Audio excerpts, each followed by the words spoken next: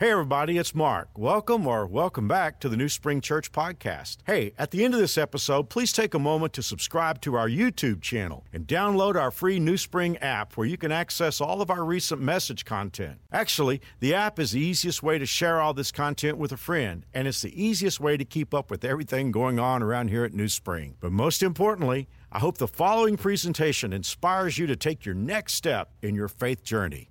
Enjoy. I want to do something different in today's talk for a little while. Usually at New Spring, we have something for you no matter where you are in your faith journey. If you're a committed Christ follower, or you're new to following Jesus, or you're still exploring, or even if you might be here and you don't believe yet, we hope there's always value in what you hear and learn at New Spring Church. But for a few moments, I want to do something rare. I want to talk specifically to those of you who've already accepted Jesus Christ as Savior and Lord. But even if you're not a Christ follower or you're still exploring, I think you'll find this interesting because it might be something that you've wondered about. You hear about Jesus and then you watch our lives, and actually the question that I'm about to ask may be the question that you have as an agnostic or an explorer. You may have that question about us. And so here it is. I'm going to ask those of us who follow Jesus a question. If you had to rank the priorities, the real ones, not the ones that we put on paper, if you had to rank the real priorities in your life, where would Jesus be? Now, I'm real specific about that. I'm not saying your faith. We live in a culture where it's not safe to mention Jesus' name, but it's all right to say, my faith is important to me. That's kind of a generic term. It's kind of like people who say, well, I don't really believe in God, but I'm spiritual. Well, what exactly does that mean? It doesn't mean anything, really, other than you just believe there's something outside of yourself, which means a person in that situation is not a complete narcissist. But the question is not about your faith. It's about Jesus. And you guys know I love New Spring Church. I'm in my 37th year of being your pastor, and as much as I love New Spring Church, I didn't ask you where your church ranked among your priorities. That's a fair question. It's for another day.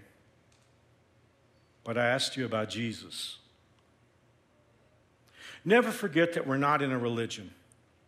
I know those of you who've been at New Spring through the years, you hear me say that all the time, ad infinitum. I'm always talking about how this is not a religion. You see, religion is a nomenclature. Nomenclature means it's a way of classifying thought. And we treat these nomenclatures in life as though they have real value, when in reality, men came up with them just as an attempt to, as I say, classify thought. I have non-theist friends who will say to me, you're a person of religion, and we are people of science. But all these terms, religion, science, you can put any of the philosophy, you can put anything else you want to, those are all nomenclatures. They're all human created. And here's the bottom line for all of these. Unless they get to truth, they're worthless. I'd be the first to tell you that if religion doesn't get to the truth, it's bogus. But I'd tell you the same thing about science. Science doesn't get a pass because it's science. That's just a process. If science goes to the truth, then it's got value. If it doesn't, it's not valuable. You can call it science all day long and say, well, but it's the same thing with religion. All these things are human-made nomenclatures. And none is less valuable than the idea of trying to categorize thought according to a divinity or divinities, depending upon one's perspective, and calling it a religion. It's all man-made. And it will not work. It will not be currency that will be good in the checkout lane in heaven. And it won't do any good to say, well, I was raised this way, or my church taught this. At the end of the day, it will be, was it the truth? And I hope that all of us, no matter whether you're a long-time New Springer or you're brand new to New Spring, I would hope that every time we walk in those back doors, we will understand that this is not about a religion. It is about a person. And that week in and week out, we're not talking about subscribing to a religion, and human nomenclatures about religion tend to be this: jump through the hoops, and perhaps the powers that are in the heavens will accept you. And I think on its face, no matter how religious we might be, we would all know that that concept is bogus. We're not in a religion. We're talking about allegiance to a person. And every week when I talk to you and I lead you in a prayer, I lead you in a prayer about accepting this person into your life and swearing allegiance to him. One of the last lines of that prayer, and it's not magic words, I'm just drawing them from the scriptures about people who prayed to accept Christ. One of the last lines of that sentence that I pray with you is, I receive you or I accept you, Jesus, as my Savior and my King. King. I mean, this is 2021, and I know the culture that you and I live in, and people don't necessarily, or I have actually heard people articulate this, but most of the time people don't articulate this. It's sort of like, well, I will accept Jesus as my Savior, but I don't want to accept him as a king. Now, that can't be done, because Jesus is who he is.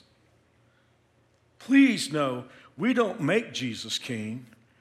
He was king long before the meter of our memory started running. He was king long before this world. He is king. There is no way to accept Jesus as Savior and not accept him as king. I'm really, really old, and I remember a song when I was a kid, and the song went like this: me and Jesus got a good thing going. Me and Jesus, we got it all worked out. That's not the Jesus of the Bible. I didn't work anything out with Jesus. He hung on a cross and rose from the grave long before I was ever born. The plan of salvation was worked out in the councils of heaven long before there was a universe.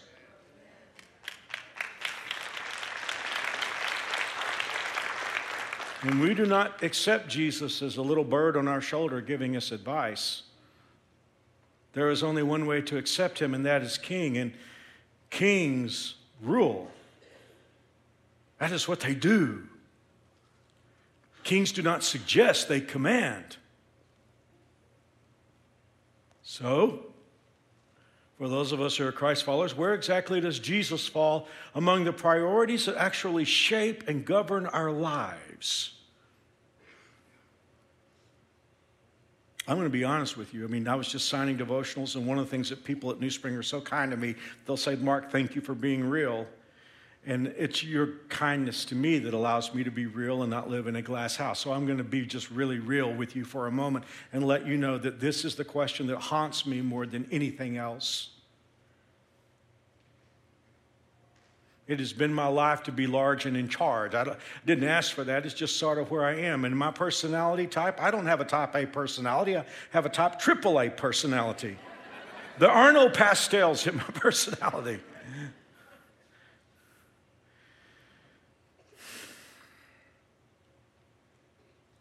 And it's very easy for me to think that what is true is what Mark wants. To think what is true is what Mark thinks is true. It is so easy for me to think what is worth doing is what Mark wants to do. And I am in this group that I'm about to mention. We Christians are so good at doing what we want to do and sprinkling a little Jesus on it. And like I say, you could be here today and you say, Mark, I'm not a believer. You've probably noticed that, haven't you? You probably noticed that we're really good at talking about Jesus, but really doing whatever it is that we want to do. And if I could get on my knees right now and plead with you to do something, I would do that. Please don't judge Jesus by us. Please don't judge Jesus by me. He is such a perfect Savior and King, and I'm such a flawed person. So for all of us who follow Jesus today, let's just blow away all the smoke and let's ask it this way. Is Jesus your King, really? That might be too heavy a question to deal with. Let's back it up a little bit and ask an easier question. Is he a king worth pursuing? You know, in 2021, there are a lot of things that compete for your attention. So the question for us today is Jesus worth dropping everything? Let's go back to the first century and let's meet our heroes. And let's just say this. On paper, they would be the least likely people to kneel before baby Jesus and worship him. For one thing, they live 1,000 miles away. They aren't Jewish, and they're very busy. You could be hearing today's talk and you say, Mark, ordinarily I'd be concerned about what you're talking about, but I'm just so busy. You're not as busy as these guys. We call them magi. But in reality, if you want to put a modern touch on this, they are the scientists of their day. They are the experts. They are the repositories of high-level information, mathematics, physics, medicine, astronomy. These are the most brilliant people in the room, the most brilliant people in the world. If you like to study ancient history, you know how it is, how that one empire conquers another empire. But there was always a rule that empires had when they conquer another empire, and that was don't touch the Magi. You know how it was? The Assyrians beat the Babylonians, who beat the Persians and the Greeks and the Ptolemies and the Seleucids and ultimately Rome. Well, they would often kill the politicians, but don't touch the Magi. We need them. They were just too important. I don't know, I think this is my 30th Christmas series, and so every year when I'm getting ready for the Christmas series, I'm always hoping that I can give you something fresh to look at the story for it. I got to tell you this, as many times as I've looked at the Nativity and looked at the story of the birth of Jesus, this is the most intriguing part of the Nativity scene. Whether the wise men came to the stable or to a house a few days later, I'm an old debater from high school and college days. I think I could debate both of those, and at the end of the day, I honestly don't know. But this is still the most intriguing thing to me. I mean, the smartest men in the world, after traveling 1,000 miles, kneel before the baby of a peasant couple and swear their allegiance to him as their king. There are a lot of beautiful, intriguing things that happen at the Nativity. The angels singing, the shepherds coming, Mary and Joseph going to Bethlehem, the baby being placed in a manger. I mean, all these cool things. And yet at the end of the day, the one that intrigues me the most is why are the most brilliant people in the world kneeling before a baby of a couple who don't even have enough money to buy a lamb to dedicate him? Astounding. Put yourself in that picture. But probably you could take any other part of the nativity scene and you are in that picture. You are there.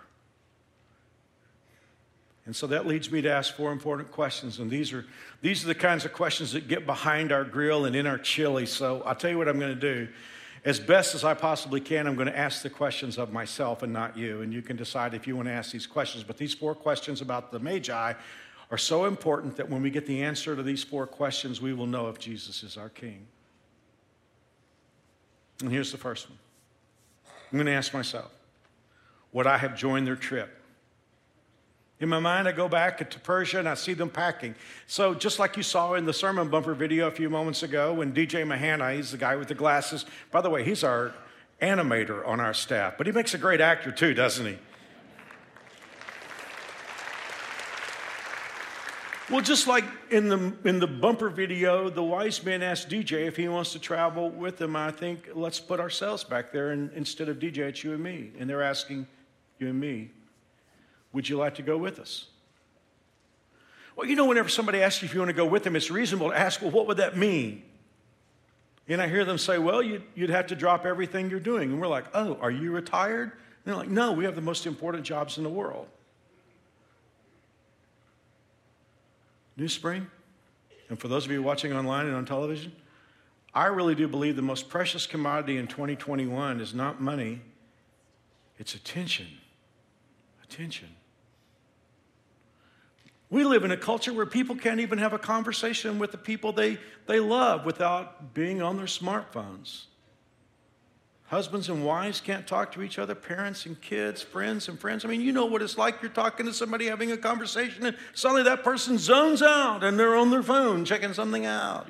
Dinged on them. We used to say it dawned on me. Now it just dings on us.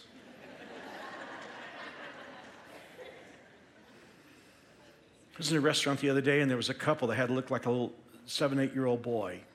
And it was a school day, and you could tell it was a rare day for him to be out having lunch with his parents. And you could tell he was excited. And I watched the entire time as this man and this woman were on their smartphones, and this little boy just stood there and looked into from the time they brought his dinner, he just sat there and ate in silence.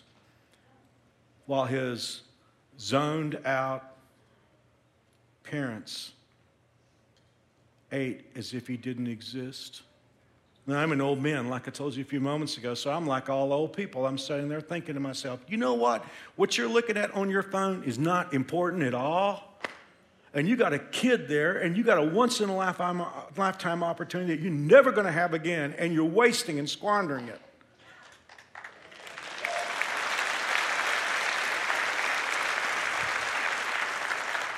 And don't think I'm giving you a hard time, because I can be right there with you. But there's not near as much important stuff on that smartphone as we think there is. Well, I think I'm going to have to ask that question of myself. Could I have dropped everything for the wise men? But we're not talking about just dropping stuff for a few minutes. We're talking about maybe a year.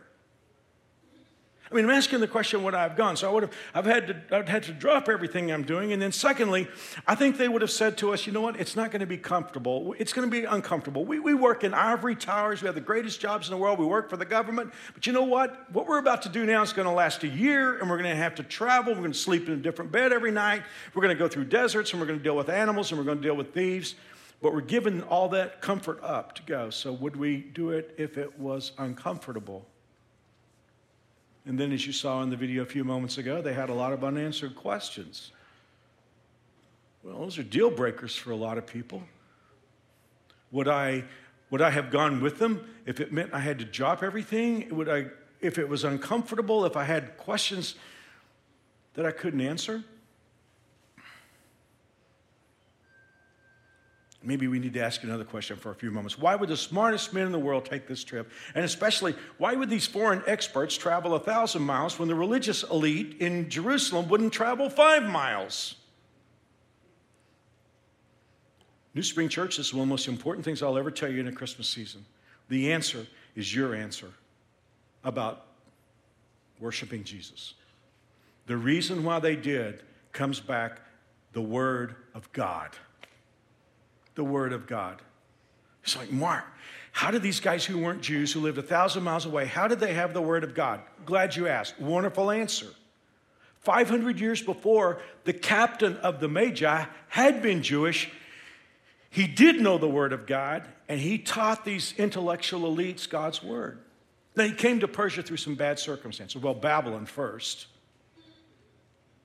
He was carried away captive as a young man, but the Babylonians had the idea that whenever they captured a power, they would take the best and brightest young people. They would inculcate them in their culture and then use them as emissaries or missionaries to their own people. And so when the Babylonians captured Judea, they got Daniel and his 3 friends, Hananiah, Mishael, and Azariah. You may know them as Shadrach, Meshach, and Abednego. And they taught them the ways of the Babylonians. But instead of the Babylonians having an impact on Daniel, Daniel had an impact on Babylon. And then you remember I told you don't touch the Magi, so when the Persians overcame the Babylonians, Daniel rose to the top of that administration too. That's when he went to the lion's den. Well, the reason why these guys made this journey is Daniel had centuries before taught these intellectual elites the Word of God. Genesis 3, that someday God would send his Savior in the world. Isaiah 9, unto us a child is born, unto us a son is given, the government will be upon his shoulders. His name will be called Wonderful Counselor, the Mighty God, the Everlasting Father. They knew that. Isaiah 7:14, a virgin will have a baby. That doesn't happen every day. And they had Numbers 24. Of all people, God used Balaam to say, it isn't going to happen now, it's going to happen a long time in the future, but a great ruler is going to come, and oh, by the way, there is a visual manifestation in the sky. We have the word star. It's not a star. It's really just a light in the sky. And they had all that. And Daniel had left them with one more thing. He left them with a calendar. Daniel 9:26. After a period of 483 years, the anointed one will be killed, appearing to have accomplished nothing. They did the math. They were mathematicians. They knew that this king was going to die young, so when they were within 50 years of that 483rd year, they knew they were in the zone, and when they saw the star, you know. Which is why when they got to Jerusalem, they asked the question, where is the newborn king of the Jews? We saw a star in the east, we've come to worship him. They didn't say, was there a king born? They said, where is he? Because they had the Word of God. Now that could raise questions too, because somebody, especially if you know ancient history, you would know these guys, you know, we sing that song, We Three Kings of Orient Are. They probably weren't kings. More likely they were king makers. These guys rubbed shoulders with kings every day. Why this king? Well, Daniel had told them, we read Daniel 9:26 a few moments ago. If we had read around that time, we would have understood that Daniel said this particular king will do 7 things. I'm not going to talk about all 7 things, but there were 2 ultimately that this king would do, and this is why these guys got on their camels and went 1,000 miles. Daniel said when this king comes, he's going to know what to do with sin and guilt. And that's troubled intellectuals for years. I think it was Socrates who said to Plato, it may be that the Almighty can forgive sin, but I don't see how. And Daniel said, when this king comes, he's going to know what to do with our guilt. And then he says he's going to make a perfect world. And the smartest guys in the world knew that no other king could do that. So today, I have to ask myself the question, would I have gone on the trip? And that takes me to a more difficult question now. Number 2, would I stay on the trip if it meant going counterculture? Tough question for a lot of Christians today, because following Jesus is always counterculture. And here's the deal. You have to be prepared for disappointment with people that should get it but don't get it. Let me just make this real blunt. Can you worship Jesus if the polls say you are wrong? Can you celebrate the truth of Jesus if the crowd does not go with you? I mean, the wise men had to do that. I mean, they had to stay on the trip even though they were disappointed by the crowd, because I'm sure, I just love getting into their heads on that 1,000-mile trip. I mean, every day they had to say, when we get to Jerusalem, it's going to be crazy out there. I mean, it's going to be a madhouse. We probably won't have any place to stay because the whole world is going to be coming to Jerusalem to see this king like we are. Man, there's going to be bunting and music and celebration and fireworks and parties, nonstop parties. And like when we get there, it's going to be crazy. And yet when they get to Jerusalem, it's crickets. If you look at the way the Greek language has it there in the New Testament, it says they just kept on asking everybody. They went to one person, where's the king? We don't know what you're talking about. You're talking about Herod? No, the new king. No idea what you're talking about. Okay, well, maybe that guy's maybe he's not online. So we'll go over here. Where's the king? Don't know anything about a king. I mean, can you imagine how disappointed it was because the crowd wouldn't go with them? Can you follow Jesus if the crowd doesn't go with you?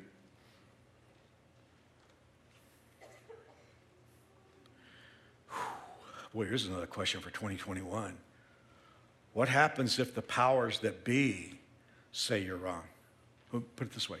What happens if the official position of the government is that Jesus is not a king worth worshiping? We might not be there, but we're headed that direction. Can you still follow Jesus? Here's a real tough one. What happens if the people who claim to be Christian say you're wrong? We live in an age where and I'm just being real blunt today because I'm talking to Christ followers. We live in an age where a lot of so-called Christ followers are trying to synthesize their beliefs with the beliefs of this tribulation-headed world. There are Christian magazines I used to read. I don't even open them up anymore because what is in there is such garbage, it's such babble, because these are foolish Christians trying to find some way to fit Jesus into how this world looks at things. And that's not Christianity, and it is absolutely zero, it's absolutely worthless in the checkout lanes of heaven.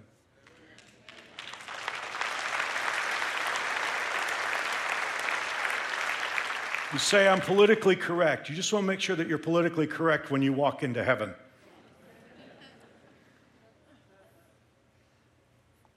When I was a kid, we used to sing a song. I still hear it every once in a while. It says, I have decided to follow Jesus, no turning back.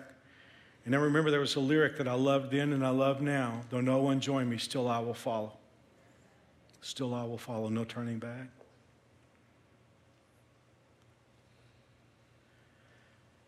You understand that when the wise men got to Jerusalem and they asked, where is he, and where is he, this born king of the Jews? And the reason why they didn't know Bethlehem was Daniel didn't have the book of Micah. It came a little later. So they get there and they ask Herod, the government, where is the king? And Herod's like, I don't know. And he asked for the religious guys, the pastors and the theologians who should have known better. And they blew the dust off the Bible and they said, Micah said Bethlehem. Does it cross your mind that the pastors and the theologians wouldn't go 5 miles when the wise men came 1,000 miles? Hey, I haven't been to Bethlehem. It's an Arab city. It's a little tougher to get into. But I've been to the little twin town, and honestly, you can get from Jerusalem to this town in 5 minutes. These guys traveled 1,000 miles, and the religious elites of their day would not, or traveled 1,000 miles, and the religious elites would not go 5. Question 3, would I bring a gift?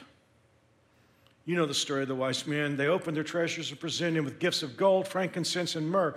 It's interesting to me about their gifts. Their gifts were both intentional and practical. I mean, each one of the gifts they brought Jesus signified some aspect of his character. The gold, his deity, kingdom. Frankincense, his priesthood. And then myrrh. Daniel said he was going to die young. Myrrh is what they used to wrap bodies in. But it was also practical because these were all worth a fortune. And you and I know the story, how that Joseph and Mary had to go to Egypt for 2 years. And my gut instinct is this is what basically took care of them during those 2 years. Do I have a gift for Jesus? You know, gifts show honor. And honor means value. Do you ever get a gift that not a lot of thought went into? I'm not going to ask you to raise your hand. Do you ever get regifted? I mean, you open it up and like, oh, I love this. I loved it when I bought it for you. I mean,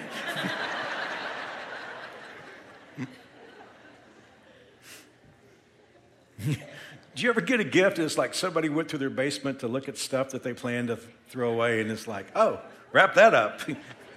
Especially a guy,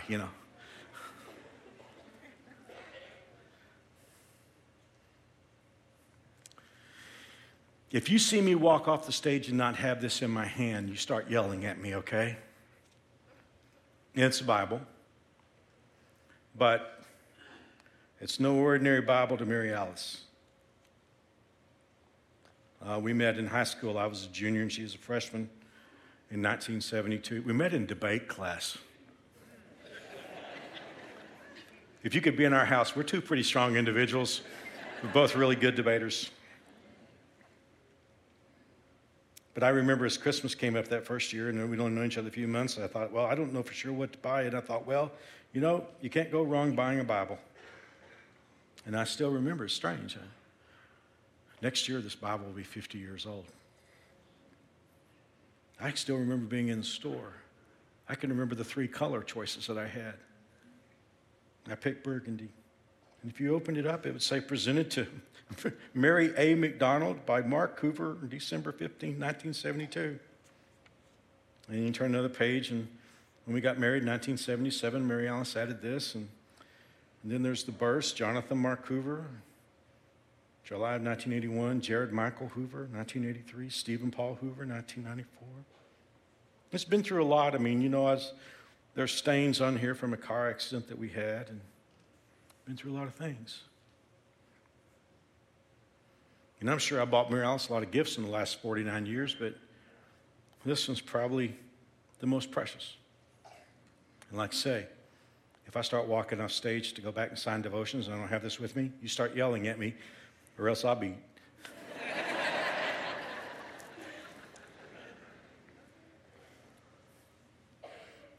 Do I have a gift for Jesus that's intentional? You guys know I rarely ever talk about money at New Spring, but I'm not squeamish at all talking about money for people who are going through hard times. We have Project Generosity, and by the way, if you're watching online or watching on television, I never ask you for funds, but this is one if you just want to participate in, we'd love to have you participate. Union Rescue Mission for people who are homeless and hungry. His Helping Hands, clothing, and household necessities for people who can't afford them. Fresh hope for women who've had hope ripped away from them. Many of them have been beaten, abused, giving them a new start, training and development for being self-sustaining. Martyrs, people around the world that are being beheaded and tortured for their faith in Jesus. Who is it that puts food on the table for their little ones? Who is it that finds a way to get them out of the country that they're in? I think Jesus would like that. I got under such conviction at 4 o'clock, I decided we were going to double our gift. The Bible says real religion, the kind that passes muster before God, is this: reach out to the homeless and the loveless in their plight and guard against corruption from this corrupt world. I think Jesus would like that. Let's get radical this year, New Spring. And now the final question, and I'll be through. Would I worship with them? This is the big one. They saw the child, the Bible says, and his mother, and they bowed down and worshiped him. You know, I find myself saying, I love worship. I love to worship. And a lot of times what I'm meaning by that is I love to sing, and I do. And that's part of worship. And I love to raise my hands. And that's an act of worship too. But those are all manifestations. They're not worship. They're ways of manifesting our worship.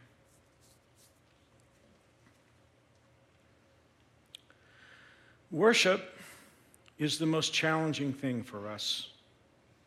See, I think I would have done the first three. I think I would have traveled with them. I've proven by my life that I'm not afraid to go counterculture. I can deal with disappointments. And I honestly believe I would have brought a gift. But this last one, to take what Mark wants, to take how Mark thinks, to take Mark's opinions, and yes, to take Mark's plan for his life, and take it all and place it at the feet of Jesus and say, not what I want, but what you want. Not what I think, but what you think. That's what worship is. That's what real worship is. And without this one, the first three don't mean much. I end today where I started, by asking those of us who follow Jesus Christ, where does Jesus rank on our priorities? The way the Magi said it was this: where is the newborn King of the Jews? We saw his star as it rose, and we have come to worship him. Not them. We have come to worship him. If I can answer those 4 questions, then I know if Jesus is my King.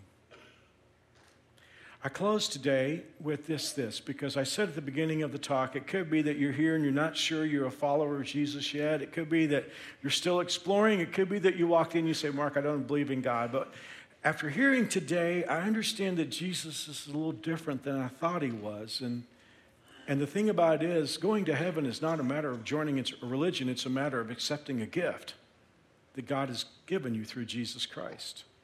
See, he lived the life you can't live, and then he died the death on the cross that paid for your sins, so that your sins could be dragged and clicked under Jesus, and his righteousness can be clicked and dragged and placed under your name. And the Bible says whoever calls on the name of the Lord will be saved. So even though we're in overtime for a few moments, if you're here today and you say, Mark, I want to know for sure that I'm going to heaven, I want to know for sure that my sins are forgiven, then I want to encourage you to pray with me. And these are not magic words. The Bible says whoever calls on the name of the Lord, I take that to be prayer. But if you want to pray this with me, you can, okay? I'm going to pray it slowly. Please bow your head with me and pray, all of us praying, and praying for those who will make this decision. Dear God, I know I'm a sinner, but I believe you love me very much. I believe Jesus died to pay for my sins. I believe he arose from the grave. And since Jesus is alive, I want him to be my Savior and my King. Thank you for hearing my prayer. Thank you for forgiving me. Thank you for adopting me. In Jesus' name, amen. One more second.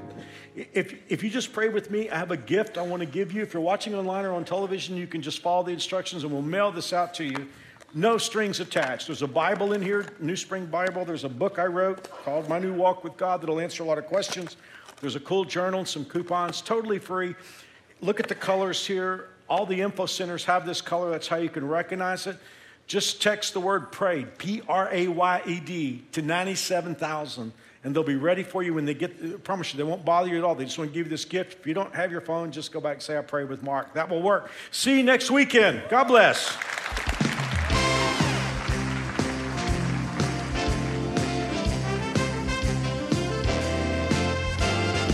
Once again, thanks for listening. If you live in Wichita, the surrounding area, we'd love for you to engage with us in one of our weekend services. For directions, service times, and information about our incredible kids and student environments, visit us at newspring.org. One more time, newspring.org.